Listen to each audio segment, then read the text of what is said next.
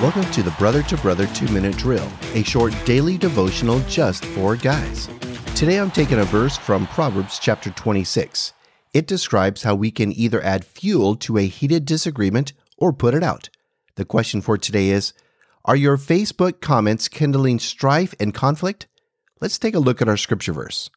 Proverbs chapter 26 verses 20 and 21.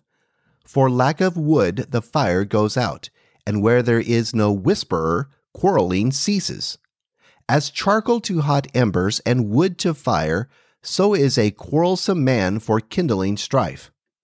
In our divisive world, there is a lot of quarreling, disagreements, and inflamed emotions in our views of politics, social issues, and government policies.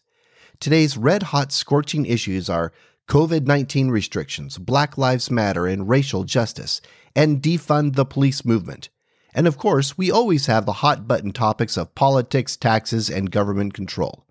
We communicate with our closest family and friends and with strangers in every part of this world through social media. And sometimes we do so with raw, heated emotions. We will often tear another person down with hateful and violent words to those who disagree with us and vice versa. Is that really helpful? I personally regret the comments or conversation I've been in that got to that level.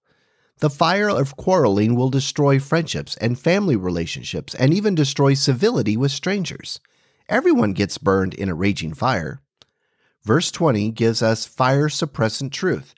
Remove the wood, fuel from the fire, and it goes out. Remove the comments, fuel from the heated disagreement, and it will cease. There has to be a better way to communicate our thoughts and opinions regarding these issues rather than resorting to a scorched earth approach. Verse 21 shares what happens when we are that quarrelsome man. Even when we feel justified and right, we will add more fuel to the fire and everyone will get burned in the process through strife, anger, and conflict. As a Christian man, we are ambassadors of Christ first and foremost, and our words and attitudes should reflect that, even on Facebook. Thank you for listening today. Tell a friend about this devotional and join me tomorrow as we explore a truth in Proverbs chapter 27.